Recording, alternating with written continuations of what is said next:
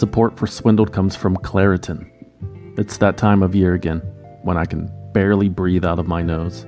Yep, seasonal allergies. I have it all. Itchy eyes, congestion, sneezing. Luckily, there's a path to relief. Time to live Claritin Clear with Claritin D. Designed for serious allergy sufferers, Claritin D has 2 powerful ingredients in just 1 pill that will relieve your allergy symptoms and decongest your nose so that you can breathe better. And it works fast. Claritin's non-drowsy relief starts working in as little as 30 minutes, so not only can you get on with your day sooner, but you can do so without compromise. Ready to live life as if you don't have allergies? It's time to live Claritin Clear. Fast and powerful relief is just a quick trip away. Find Claritin D at the pharmacy counter. Ask for Claritin D at your local pharmacy counter. You don't even need a prescription.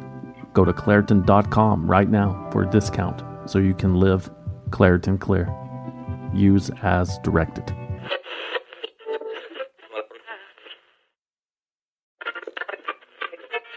Support for Swindled comes from Simply Safe.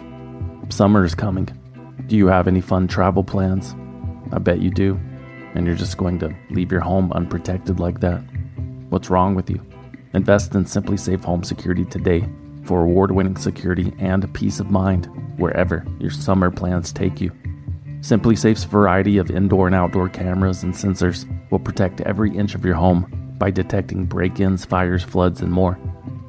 I actually know a guy whose basement flooded while he was on vacation, and he didn't even know it until he returned almost a week later. Apparently that's where he stored his very valuable comic book collection, which was completely ruined. He was inconsolable, but I tried anyway. I said, "I'm sorry, man, but this could have been avoided if only you had a Simply Safe security system." Simply Safe has given me and many of my listeners real peace of mind. I want you to have it too. Right now, get 20% off any new Simply Safe system with Fast Protect monitoring at simplysafe.com/swindled. There's no safe like Simply Safe. Hey, I have an announcement to make. Deformer, aka Trevor Howard, the brilliant artist responsible for making all of the haunting music you hear in these episodes, has finally put together a collection of songs from the show for your enjoyment. It's called Deformer Swindled, and you can stream it on Spotify, Apple Music, YouTube, Bandcamp, or you can purchase a digital copy from the Swindled shop or from Deformer's website at deformer.black. Please go check it out and share with a friend whose life may be in need of a darker soundtrack. Again, you can stream Deformer Swindled on every major music platform, or buy a copy at deformer.black or the freshly redesigned swindledpodcast.com. I'll post links in the show notes. Enjoy the show. This episode of Swindled may contain graphic descriptions or audio recordings of disturbing events which may not be suitable for all audiences. Listener discretion is advised. Something has happened in the past 50 years where women are no longer trained to submit to a man, to serve a man. The very idea of beauty and aesthetics is being demolished to where now women are being applauded and encouraged to look like fat, outer space cyborgs. Women and gays are seen as superior to straight men. Anything that a woman or a gay person wants is theirs. But anything you want, sorry, we cannot help you. That's a man named Dariush Valizada, infamously known online as Roosh V. In 2001, Roosh V started blogging anonymously about dating in Washington, D.C., where he lived and worked as an industrial microbiologist. He shared anecdotes and advice on how to pick up women, and eventually self-published numerous books detailing his seduction strategy under the Roosh V name. He dubbed his philosophy neo-masculinity. Roosh advocated for traditional, heteronormative roles for men and women, and railed against feminism, which he accused of ushering in an era of, quote, Western degeneracy, all the while offering advice to his disciples on how to convince these lesser beings to sleep with them. The tragic paradox of the lonely male. In 2012, Rushdie launched a new website called Return of Kings, where he continued to publish what many considered misogynistic, anti-Semitic, and homophobic views. His articles included titles such as 5 Reasons to Date a Girl with an Eating Disorder, Street Harassment is a Myth, invented by socially retarded white women, Don't Work for a Female Boss, and Biology Says People on Welfare Should Die. That same year, the Southern Poverty Law Center included Rauch in its quarterly extremism report, usually reserved for terrorists and neo-Nazis. But Rushdie sparked the most controversy a few years later in 2015, when he wrote an article suggesting that rape could be eliminated if it were legalized. The idea, which he later backtracked and called a satirical thought experiment, is that women would do more to protect themselves if the constant threat of legal rape lingered around every corner. That particular article earned Rushdie a cocktail in the face when he was recognized at a bar in Montreal. How dare you fucking come to Canada? How dare you fucking come to Montreal? You think you're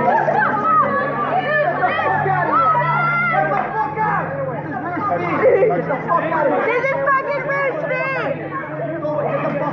This is the guy that says rape should be legal! This guy thinks he should rape you. But not everyone was hostile towards Rushdie. His ideas are embraced by a large, dedicated audience of at least 30,000 men around the world. They communicate, organize, and share ideas on Rushdie's online forum, which features more than 1 million posts to date. Several of those posts came from a seemingly wealthy longtime user named Romeo, including a 7,500-word essay about his experience hunting for a wife in his adopted country of Thailand. I left a broken society to live in a traditional one, Romeo wrote, describing his homeland of Quebec as a place with too many people on welfare. Quote, Muslim refugees get in easily and start breeding like bedbugs. Romeo told the forum that he left progressive Canada behind and settled in Bangkok in 2012. There he opened a bank account, started learning the language, and purchased multiple properties and a Porsche Panamera. Thai girls love supercars, he wrote. That was Romeo's primary goal, find a wife, preferably a virgin from a good family. Marriage material, he called it. Not one of those devalued women that hang around the tourist areas. Romeo wrote that he had dealt with third type before. He had dated a Vietnamese woman who lived in the U.S. and found her to be too ambitious. She wanted to do more than just cook and clean, he lamented. Quote, such a beautiful girl who got poisoned by feminism. Romeo, the hopeless romantic, kept searching until his 1940s dreams came true. He proudly told the Rushdie forum that he found a worthy wife in Thailand, and he was able to secure a solid prenup too. They were expecting a child together soon, Romeo announced. It's unclear if the pregnancy granted Romeo's wife a temporary reprieve from the weight limit to which, according to Romeo, she was forced to adhere. Romeo was living his version of an ideal life, to say the least, but still, there was something missing.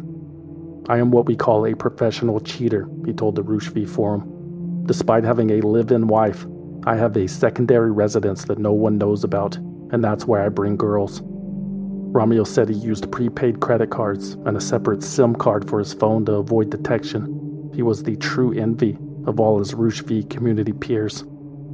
Although, some users called bullshit on Romeo's stories. One even calculated that Romeo couldn't have become wealthy by investing in Bitcoin, as he had claimed. Romeo replied that he never disclosed all the sources of his income, and then privately messaged a video of himself driving his Porsche to another user who doubted the purchase. He also posted photographs of stacks of cash. Okay, maybe Romeo was the real deal. His fellow community members were eager to learn more, but after July 4th, 2017, Romeo never logged back on to the Rushdie forums. He never even said goodbye. Many presumed he was probably just too busy with all of his women and money and sports cars. The connection wasn't made immediately, but the day after Romeo disappeared, July 5th, 2017, Alphabay, the world's largest dark web black market, also disappeared. Alphabay launched in December 2014 to fill the vacuum left by the sudden closure of Silk Road after its administrator was apprehended red-handed by federal authorities in a San Francisco library. In its 3-count complaint, the government says a man known as the Dread Pirate Roberts was able to rake in $80 million in 2 years through an illegal site he created, a secretive online marketplace for drugs. AlphaBay's goal was to become the, quote, largest eBay-style underworld marketplace. With a special kind of web browser that preserves anonymity, you could purchase every type of drug imaginable, including fentanyl and heroin, credit card information, fake IDs, weapons, stolen goods, and more, with cryptocurrency, and have those items shipped directly to your house or to a friend's house. Within 2 years, AlphaBay became the largest cryptocurrency black market of all time, 10 times the size of the Silk Road. At its peak, there were more than 369,000 product listings and more than 400,000 users. AlphaBay reportedly processed between $600,000 and $800,000 in sales per day, totaling over $1 billion in sales over its lifetime. The anonymous owners of AlphaBay kept up to 4% of every transaction for themselves, which amounted to millions of dollars every year. The beneficiaries, whoever they may be, were probably living like royalty. But was it worth the risk? Ross Ulbricht, aka Dread Pirate Roberts, the 29-year-old man behind Silk Road, had been handed an exceptionally harsh punishment: double life in prison without parole. But there was no fear. AlphaBay's head administrator understood the potential life-ending consequences and readily accepted them. In 2015, Alpha 02, as he was known, told Motherboard over encrypted chat, quote, "We have to carry on with business. We all need money to eat," adding, "Courts can stop a man, but they can't stop an ideology. Darknet markets will always be around until the war on drugs stops." Besides, Ross Ulbricht had made mistakes. He'd used his personal email address and kept a meticulous journal on Silk Road's maintenance. So sloppy. In comparison, AlphaBay's operational security was airtight. That was true. Since AlphaBay's launch, law enforcement agencies worldwide had been sniffing around for leads with no luck. That's why when the site disappeared in July 2017, many assumed it was an exit scam. It happened to other marketplaces so many times before. The owners of AlphaBay probably skipped town with all the digital reserves and turned off the light behind them. Probably the Russians. That would explain AlphaBay's ban on trading in Russian information, and the quote, "Be safe, brothers," written in Cyrillic that was included in Alpha 02's post signature. Or maybe not. Perhaps there was another explanation. In November 2016, cops in Fresno, California, who had made several undercover busts ordering from AlphaBay, received a welcome tip. It came from one of AlphaBay's first registered users, and they had the welcome email to prove it. And on that early welcome email was proof of an amateurish server error. The metadata revealed where AlphaBay's servers were based and listed the AlphaBay administrator's email address, pimpalex91@hotmail.com. The Fresno cops searched the internet for that email address and found a match. According to Andy Greenberg's multi-part series about AlphaBay in Wired magazine, someone had used the email in 2008 to register a profile on a French-language social media site. The young man in the profile photo looked like a rapper, a white rapper. His name was Alex, from Quebec, born in 1991. The investigators also found accounts and postings on French-language technology forums where Pimp Alex 91 signed his full name, Alexander Kazas. With that discovery, the cops found a LinkedIn profile that revealed Mr. Kazas' profession. He owned and operated EBX Technologies, a computer repair and web design business that he started when he was 17. According to the publicly available information, Alex Kazas' business was based in Quebec, but other evidence suggested he was no longer living there. The investigators in Fresno told Wired that they found the profile for his fiancée in Thailand. Alex was in some of the photos, standing next to a gray Lamborghini. It was hard to believe this nerdy, balding 25-year-old was the brains behind AlphaBay, but all doubt was erased when the investigators uncovered an old account on a programming forum that belonged to Alex Kazas. He had been posting using the username Alpha 02. Operation Bayonet was a multinational law enforcement operation that resulted from the tip sent to the Fresno police. On July 5, 2017, 2 undercover female officers from the Royal Thai Police rammed a car into the front gate of Alex Kazas' house. Alex Casas came outside to investigate the commotion. When he reached the end of his driveway, police surrounded him and took him into custody. The plan worked like a charm. Law enforcement hoped the car wreck would surprise Casas enough for him to leave his computers unlocked and unencrypted. And sure enough, when they entered the home, the laptop in Alex Casas' bedroom was logged into the administrative account of Alpha Bay. They had found Alpha 02. The authorities shut down the site but delayed the announcement. They wanted Alpha Bay's users to migrate to another dark web marketplace called Hansa. It was a honeypot. Authorities had quietly seized control of Hansa a few weeks earlier. Today, the Department of Justice announces the takedown of the dark web market Alpha Bay. This is the largest dark market web place takedown in world history. Make no mistake, the forces of law and justice face a challenge from criminals and transnational criminal organizations who think they can commit their crimes with impunity by going dark. This case, pursued by dedicated agents and prosecutors, says you are not safe. You cannot hide. We will find you, dismantle your organization and network, and we will prosecute you. Alex Casas would be prosecuted. He faced 16 felony counts, including racketeering, narcotics conspiracy, and money laundering, which carried a potential life sentence. The case against him was solid. Federal authorities found all of the passwords for the Alpha Bay website, the locations of its servers, and other online identities associated with the marketplace. They'd also seized and traced Alex's crypto accounts, which revealed that his computer business, EBX Technologies, was nothing more than a front for his criminal activity. Investigators also found a well-organized spreadsheet listing all of Alex Casas' financial holdings. His total net worth was $23 million. Almost $10 million was held in crypto. In addition, he had cash distributed across 11 different bank accounts in other countries.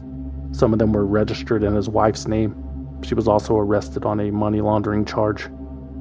According to his document, Casas owned real estate in Bangkok, Phuket, Cyprus, and Antigua. He listed 4 Lamborghinis, a BMW motorcycle, a Mini Cooper, and a Porsche Panamera. Alex Casas was very proud, as evidenced by his post as Romeo on Roosh V's forum.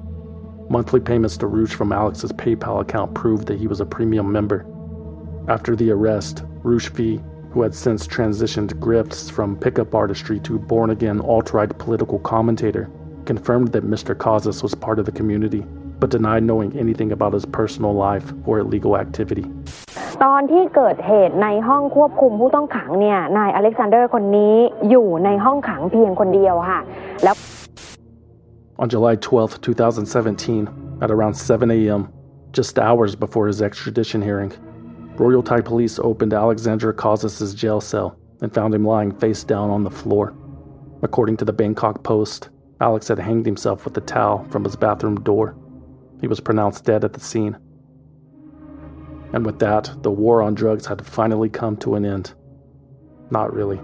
In August 2021, the Alpha Bay was resurrected, new and improved. Turns out authorities had never identified the original Alpha Bay's number 2 in command, an administrator and security expert named DeSnake. And DeSnake spent the next 4 years rebuilding the marketplace from scratch. He told Wired magazine, quote, "The biggest reason I am returning is to make the Alpha Bay name be remembered as more than the marketplace, which got busted and the founder made out to have committed suicide." So after all of that fine police work, back to square one. However, the closure of the original Alpha Bay wasn't totally pointless. The website's seized data did eventually help authorities solve a different mystery. A mystery involving billions of dollars worth of Bitcoin that was stolen from a hacked crypto exchange in 2016. A married couple of technology entrepreneurs, one of whom can best be described as the most obnoxious person on the planet, fail to hide their digital tracks on this episode of Swindled. They bribed government officials, clear violations of federal and state law, pay to play millions of taxpayer dollars that were wasted, paid tens of millions of dollars, $1 billion, dummied up its books and records, falsifying its books and records, responsible for the collapse of the entire system. And in the fall of some kind of swindle, is that right?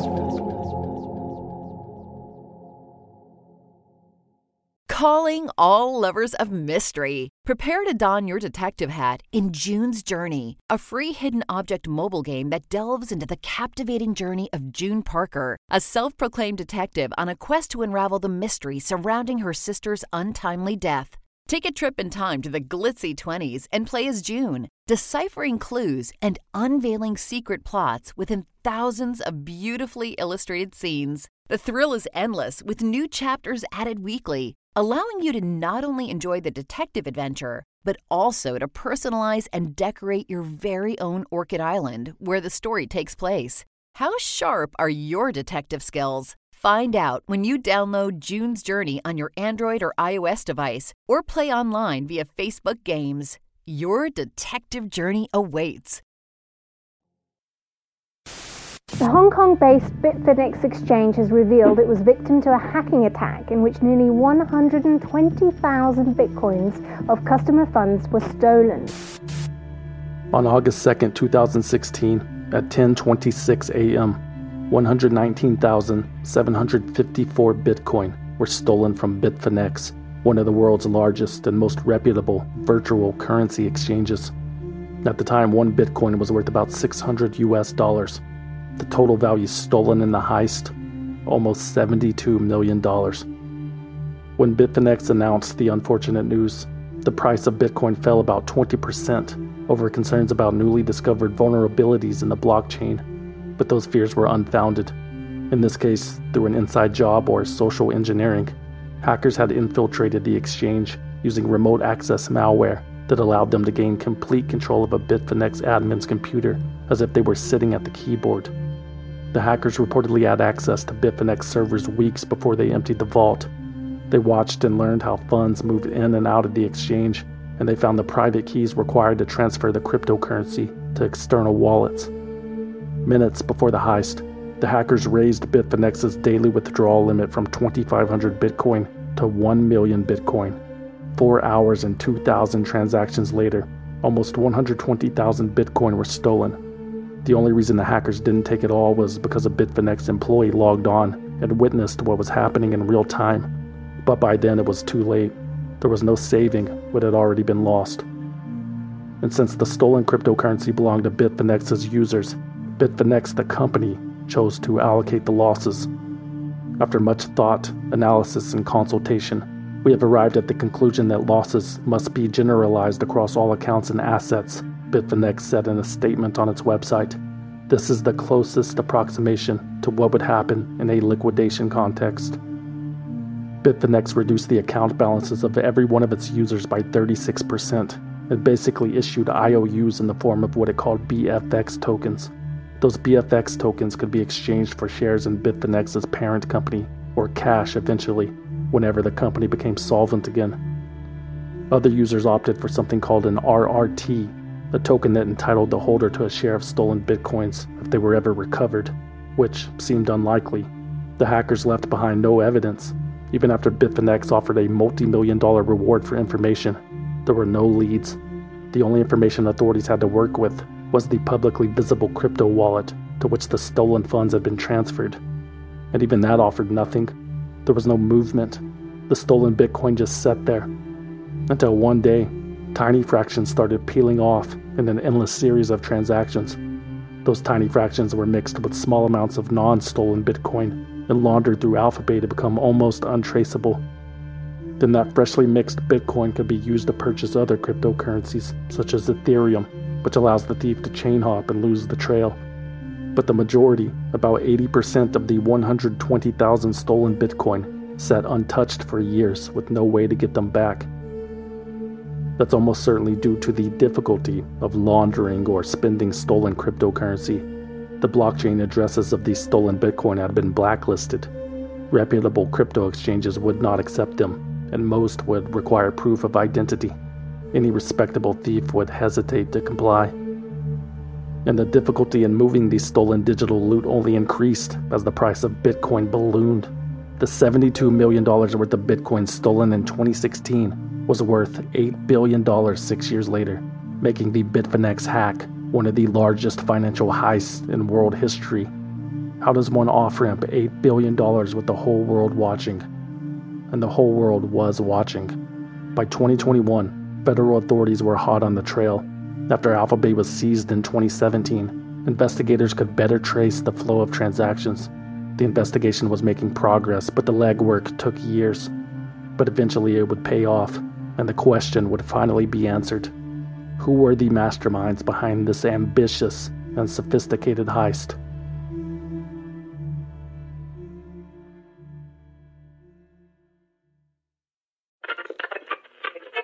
Support for Swindled comes from Simply Safe. When you travel, do concerns back home nag you? You know, did you lock up? Did you leave a window open? Did you forget a child? Things like that. I know I do. That's why I recommend investing in Simply Safe Home Security today for award-winning security and peace of mind wherever your summer plans take you. Here's a true story that happened to me last week. I was out of town in an unfamiliar city, in an unfamiliar room. It was midnight and I was about to fall asleep when I get an alert on my phone. Simply Safe glass break sensor triggered. Not good. So I log in to view my cameras and I see a massive hailstorm pounding my house in real time. Long story short, I sent a friend over to take care of it. His night was ruined. I slept like a baby. Thank you, Simply Safe. Simply Safe has given me and many of my listeners real peace of mind. I want you to have it too. Right now, get 20% off any new Simply Safe system with Fast Protect monitoring at simplysafe.com/swindled. There's no safe like Simply Safe.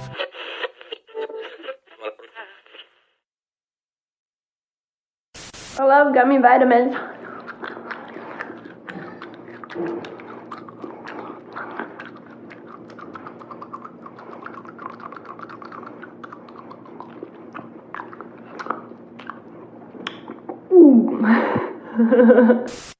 Meet Heather Rhiannon Morgan, the founder and CEO of SalesFolk, an email marketing consulting company that specialized in cold email copywriting. You know, the unsolicited sales emails you get from some random asshole linking to their calendar asking you to set up a meeting? Yeah, those kind of emails were Heather R. Morgan's specialty. She started the company when she was 23 years old. On her personal website, Heather described herself as, quote, an analytics ninja, an economist, and a published author with 7 years of copywriting experience. Heather always seemed to be hustling and expanding her repertoire. What is life, if not for continually adding bullet points to your resume? I'm Heather. I'm the CEO and founder of SalesFolk. I am a serial software entrepreneur, an investor, a copywriter for more than a decade, a former economist, and also, more recently, a rapper. That's right. Heather Morgan wasn't all business. She had hobbies. Heather was a rapper. She performed as an incredibly flamboyant and crude alter ego named RazzleCon. What's up? RazzleCon here. Razzle Dazzle. Like Genghis Khan with more pizzazz. That's my name, RazzleCon. I'm no music critic, but her rapping is just brutal. Take my word for it, please. Alright, fine. But don't say I didn't warn you. I'm a motherfucking beast. Living on the coast that's east. Crocodile waiting for a feast. Don't got bad yeast. I'm a badass to say the least. Keep your bullshit, please. What? Razzle dazzle, living in a glass castle. Don't fuck with no hassle. I'll gotta stay vocal. Bitcoin, Ethereum, hodl. AMC, GameStop, YOLO. The hedgy store squeeze with ease, but they say no pump and dumps, please. What? Some of the motherfucking crocodiles? Wall Street. Wall Street. Oh, you want more? You got it.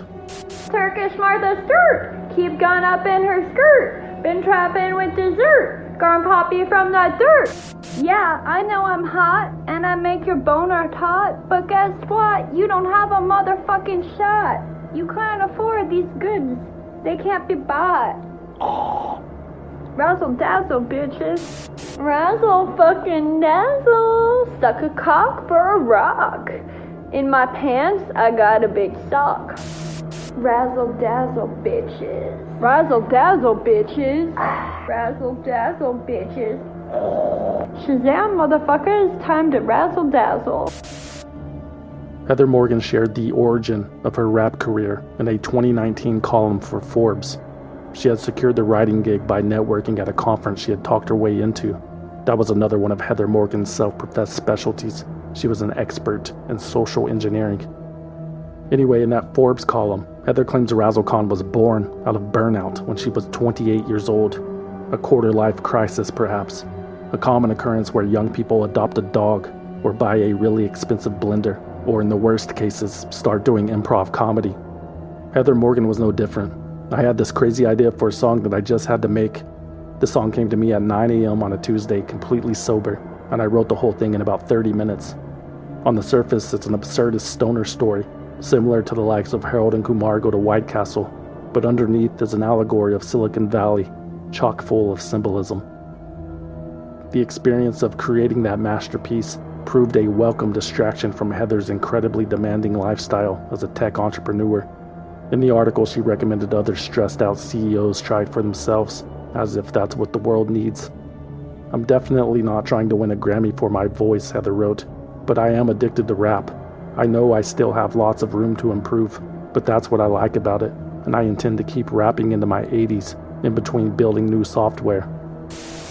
First of all, I just want to say thank you for all the dope feedback and love since my Forbes article came out. But I've had a few kind of weird messages since it came out too, and one of them was actually from someone that I know. It was an email, and they basically said it's super random that I'm a rapper now, and I asked them why they said that, and they were like, well, you don't have all the usual stuff that a rapper has, like swag, a posse, and tats. Obviously, that's what makes a rapper. But no, I just have to say, I don't think you know me very well, if that's what you think, because last I checked, I have a fuckload of dope-ass swag. And I have this tattoo here. Being yourself is what Razzlecon was all about. Embracing the weirdness, expressing yourself freely. That's all Heather Morgan was trying to do. She hadn't always been in the right environment to do so. Heather grew up in a one-stoplight town in rural California, where she stood out like a sore thumb. Not just because of her personality, but also because of her lisp and her braces, and for being the only person at school to use a rolling backpack. Heather was bullied mercilessly. The whole experience was a nightmare, she said in a YouTube video. Heather Morgan could not wait to leave her hometown, but she would have to do so with her own devices. Heather's parents were not wealthy. Her father was a government biologist, and her mother was a librarian. Heather would have to find a different way to finance her dreams, but that was no problem. Heather Morgan never really cared about money, anyway. Money, in my mind, money comes and goes. Sometimes you have it, sometimes you don't. It's really nice when you have it, but life is also not just about money. Success, in my mind, isn't also just about money. It's about your quality of life and your happiness. Thanks to her brain, Heather Morgan was able to get as far away from her hometown as possible. According to Forbes, after graduating from the University of California, Davis with a degree in economics in 2011, Heather took a job at Hong Kong University, running seminars for students about American culture. From there, Heather Morgan moved to Cairo, Egypt, to pursue a postgraduate degree at American University. She only lasted one semester. A friend she had met there told Forbes that one day in 2013, Heather announced she was moving back to the States because she wasn't making enough money. So Heather Morgan moved to the place where everybody was making a fortune, Silicon Valley. She started getting involved in tech startups, sleeping on couches, scrounging for food. It almost seemed like poverty by design, as if she knew her struggle would make for an inspirational anecdote in all the biographies that would be written about her someday. So I right now am basically living my ideal life, and I got all of this from my mind. In the summer of 2013, Heather Morgan started working for an Arabic language mobile gaming company, but one day she stopped answering the phone. The app's founder eventually learned that Heather had married a colleague from the startup accelerator and spontaneously moved to Brazil. So quirky. By October 2013, Heather Morgan was back in the Bay Area. She told a friend that her marriage had become abusive, so she fled. Newly refocused, Heather launched her own business, SalesFolk, her email marketing consulting company. I started my company when I was 23 and grew it into a multi-million-dollar business with zero outside funding. I had no connections, I didn't go to an Ivy League school, and I wasn't trust fund. By her own account, SalesFolk was a success. Heather Morgan would not be denied. She was constantly posting marketing tips and interviews with other sales professionals on YouTube and TikTok. Heather had a series of tutorials about cold emails.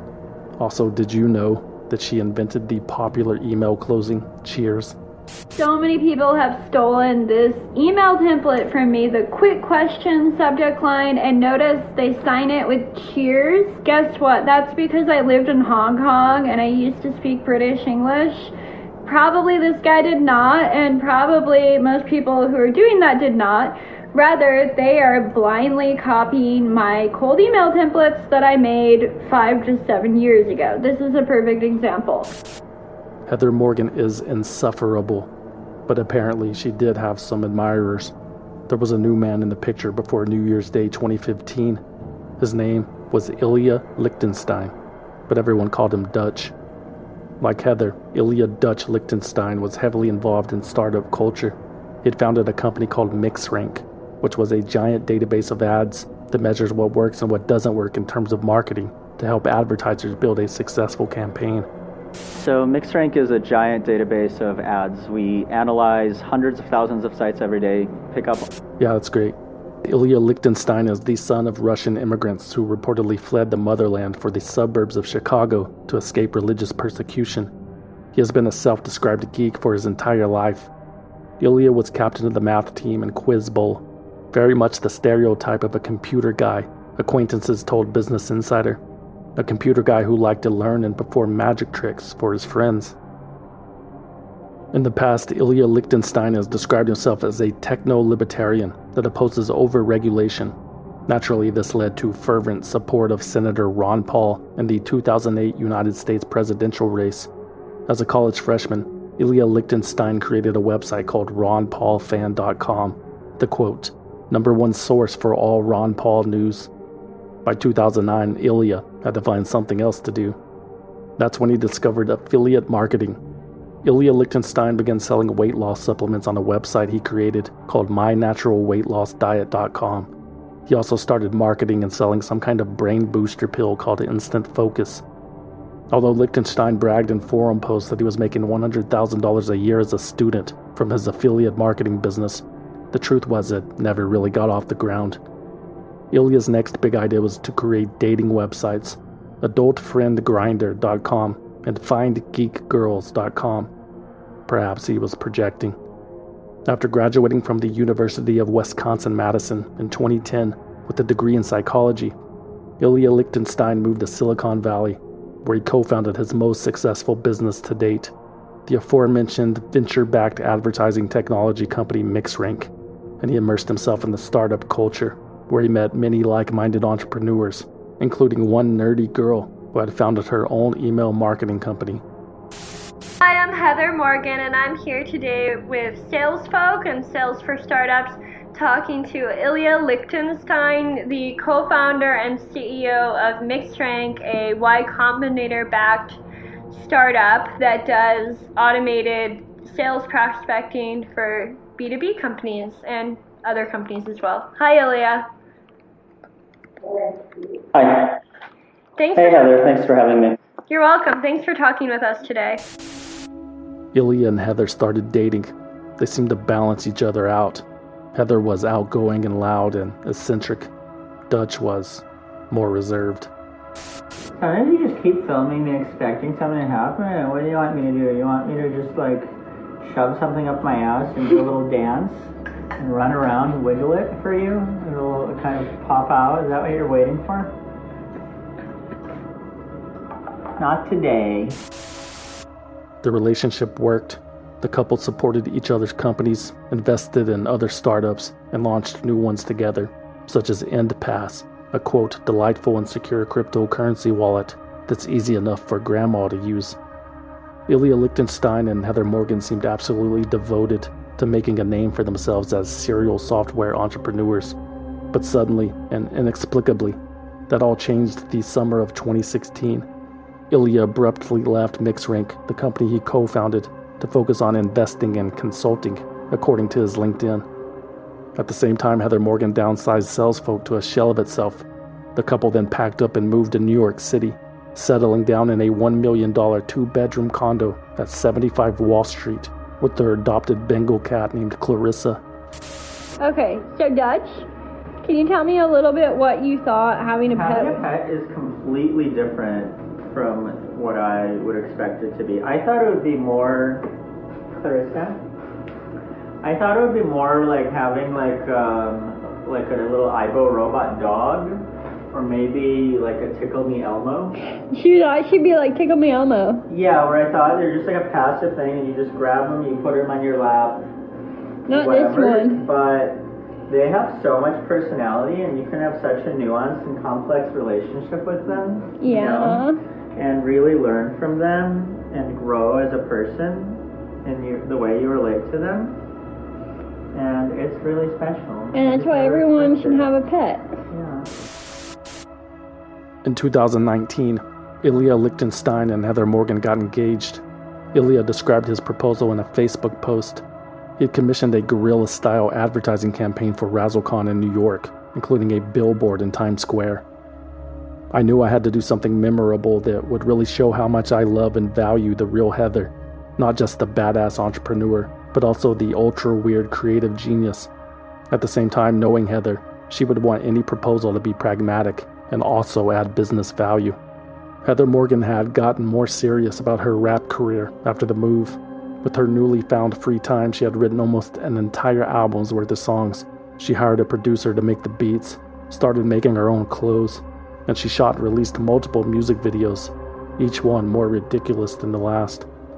Razzle Dazzle, RazzleCon here, and I'm super excited about my new song, Vacuum Cleaner, which is, you guessed it, it's about vacuum cleaners. What? Bitch, you suck like a vacuum cleaner. Vacuum cleaner. Heather Morgan claims to have synesthesia, a neurological phenomenon in which people see sounds and hear colors. Because of this, her website reads, RazzleCon's art often resembles, quote, something in between an acid trip and a delightful nightmare. Definitely not for the faint of heart or easily offended. Raz, it says, likes to push the limits of what people are comfortable with. Her style has often been described as sexy horror comedy because of her fondness for combining dark and disturbing concepts with dirty jokes and gestures. Whether that leads to something wonderful or terrible is unclear. The only thing that's certain is it won't be boring or mediocre. She's right. It's much worse. RazzleCon, the Versace better win. Come real far, but don't know where I'm heading. Motherfucking crocodile of Wall Street. Silver on my fingers and boots on my feet. Who got coronavirus? Who got coronavirus? Who? Spearfish your password, all your funds transferred. Flush you like a turd, smash you like a cheese curd. I feel like it can't be that bad on purpose, a longtime friend told Business Insider. But the quality isn't the point. Like Heather Morgan said in her Forbes article, RazzleCon was a great stress reliever, and she desperately needed one. By the time the couple was married in November 2021, Heather Morgan and Ilya Dutch Lichtenstein knew that they were being investigated. Question, what are your 2021 goals? I have a bunch of them. I plan to triple my company's revenue. I want to release an independent rap album. I am working on a book that is inspirational yet cynical, and I want to grow my YouTube audience and a bunch of other stuff. How about you? What do you want to learn or accomplish in 2021? Hey, it's Kaylee Cuoco for Priceline. Ready to go to your happy place for a happy price? Well, why didn't you say so? Just download the Priceline app right now and save up to 60% on hotels. So whether it's Cousin Kevin's Kazoo Concert in Kansas City, go Kevin, or Becky's Bachelorette Bash in Bermuda, you never have to miss a trip ever again. So download the Priceline app today. Your savings are waiting. Go to your happy place for a happy price. Go to your happy price, Priceline. Okay, this next story is one that's caught the world's attention. A Canadian man who died while in custody in a Thai prison is now accused of being an online kingpin, one who built a fortune as the mastermind of the world's largest illegal online marketplace called Alphabay. Years of tedious and complicated police work led to this moment. Tracking the stolen Bitcoin and requesting information from internet service providers and cryptocurrency exchanges, it all took forever. But here's what investigators learned. Whoever controlled the crypto wallet containing the $8 billion in Bitcoin stolen from Bitfinex was using several classic money laundering techniques to access and use the funds. For example, the suspects created a store on Alphabay and then made purchases from that store with the stolen loot. They also used some kind of bot that was programmed to bulk automate transactions to look like store sales, but the process wasn't complete until a crypto exchange accepted the stolen Bitcoin. To appear legit, the suspects set up several different business accounts on the exchanges with names such as SalesFolk and EndPass to make the transactions appear as sales. When approved, the stolen Bitcoin was converted to different cryptocurrencies or cashed out at a Bitcoin ATM, or it was used to purchase gift cards from Walmart, Uber, Hotels.com, and the PlayStation Network. Some of the stolen Bitcoin was used to buy NFTs and gold, and that gold was shipped through the mail to a residence owned by someone named Ilya Lichtenstein. It was a name that had come up time and time again. In fact, both Ilya Lichtenstein and Heather Morgan had used their real names on several of the exchange accounts that were laundering the Bitcoin stolen in the Bitfinex hack. Sometimes they were registered to fake identities, but in at least one of those cases, Ilya uploaded a photo of himself for verification using a false name. Investigators determined that Ilya Lichtenstein and Heather Morgan had cashed out millions of dollars. Plus, one of the couple's businesses had also applied for and accepted an $11,000 PPP loan during the COVID-19 crisis. But even with all of this evidence, it took another year to secure a search warrant. In the meantime, at Ilya Lichtenstein and Heather Morgan's wedding in Culver City, California on November 13, 2021, the bride was carried down the aisle on a throne by 8 of her closest friends as the band Europe's hit song Final Countdown played in the background, unaware of the irony. At the reception, Razzle Khan rapped one of her songs in front of 75 horrified guests. Later, Ilya performed a magic trick in the fancy venue. Attendees assumed the couple could afford it all with their early crypto investments. 3 months later, on January 5th, 2022, there was a knock on the door at Mr. and Mr. Lichtenstein's Wall Street apartment. A group of federal agents entered and greeted Heather Morgan's parents, who were in town visiting. Heather and Ilya were given the option to stay for the search or leave. After a brief conversation in Russian that no one else in the room understood, the couple opted to give the feds some space, but Heather asked if she could retrieve their cat and was approved. Heather entered the couple's bedroom and crouched next to the bed while calling Clarissa's name. She then quickly reached for her phone on the nightstand and repeatedly pressed the lock button, a move that authorities believe was an attempt to wipe the device. An agent saw what was happening and wrestled the phone from Heather's hands. It was added to the pile of electronics that the investigators had found. 4 hardware wallets, dozens of thumb drives, tablets, and cell phones, including one in a Ziploc bag labeled burner phone. There was a pocketbook stuffed with $40,000 cash and a, quote, substantial amount of foreign currency.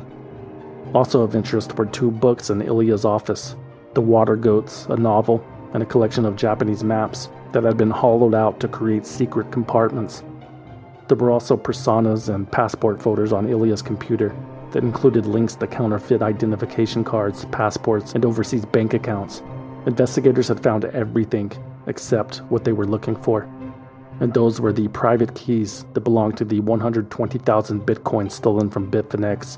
That was the smoking gun, and without it, there was not enough hard evidence to make an arrest. But there were still weeks worth of digital evidence to sort through. 5 days after the search, Razzle Khan released a new song dedicated to her lover, with whom she plans to be with, quote, until the goddamn end. Brighter that. Moon and stars, too cool for bars. Don't drive no cars, 'cause baby, you and me from Mars. Moon and stars. On January 31st, 2022, the federal authorities hit the jackpot.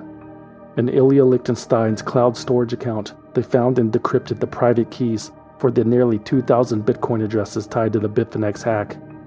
Those monitoring the transactions related to the hack noticed that 95,000 Bitcoin had been consolidated into a single wallet. Were the hackers making a move? Nope. That was the government seizing $3.6 billion worth.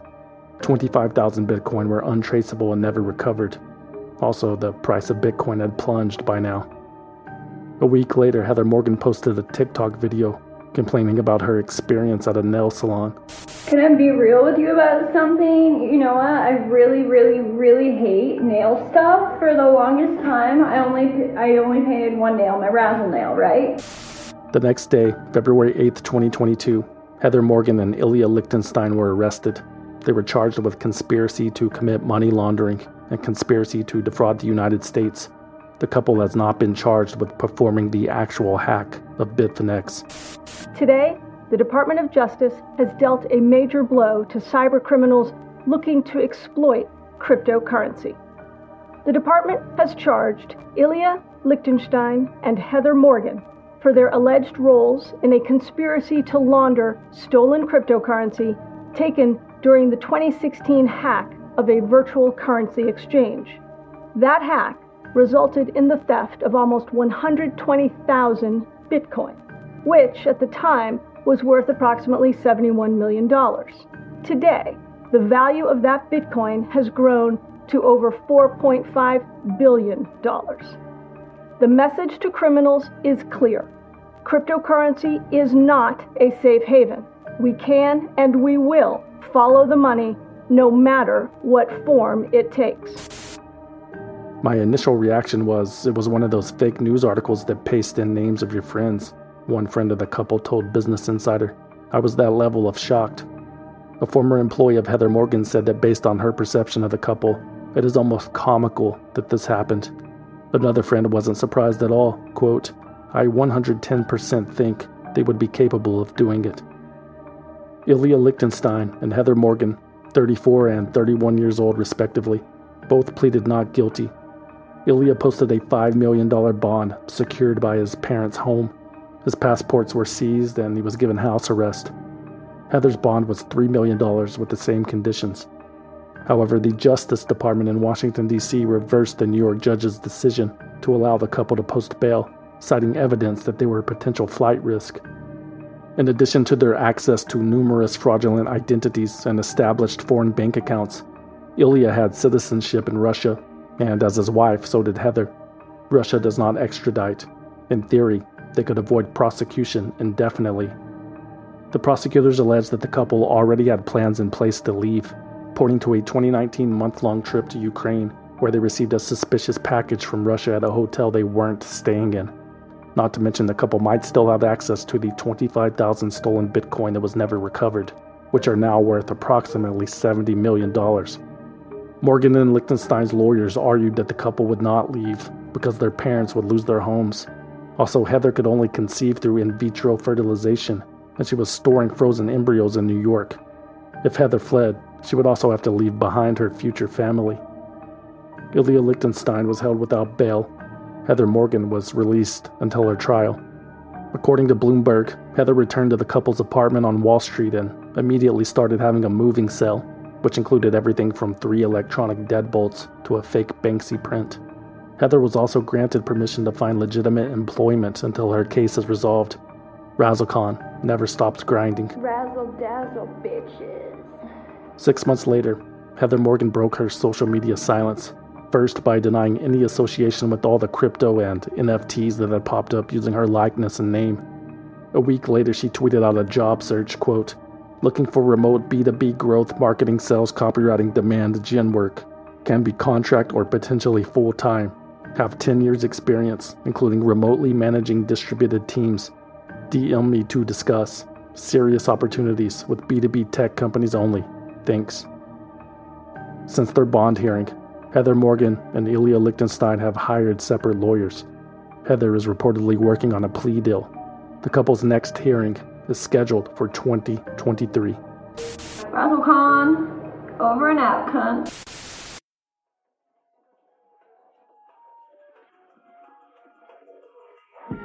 Swindled is written, researched, produced, and hosted by me, a concerned citizen, with original music by Trevor Howard, aka Deformer, aka Dutch. For more information about Swindled, you can visit swindledpodcast.com and follow us on Instagram, Facebook, Twitter, and TikTok at SwindledPodcast. Or you can send us a postcard at P.O. Box 6044, Austin, Texas 78762. But please, no packages. We do not trust you. Swindled is a completely independent production, which means no network, no investors, no bosses, no shadowy moneymen, no rapping. We plan to keep it that way, but we need your support. Become a valued listener on Patreon, Apple Podcast, or Spotify at valuedlistener.com. For as little as $5 a month, you will receive early access to new episodes and exclusive access to bonus episodes that you can't find anywhere else. And everything is 100% commercial free. Become a valued listener at valuedlistener.com. Or if you want to support the show and need something to wear in your next music video, consider buying something you don't need at swindledpodcast.com/shop. There are t-shirts, patches, hats, hoodies, posters, coffee mugs, and more. swindledpodcast.com/shop. And remember to use coupon code CAPITALISM to receive 10% off your order. If you don't want anything in return for your support, you can always simply donate using the form on the home page. That's it. Thanks for listening.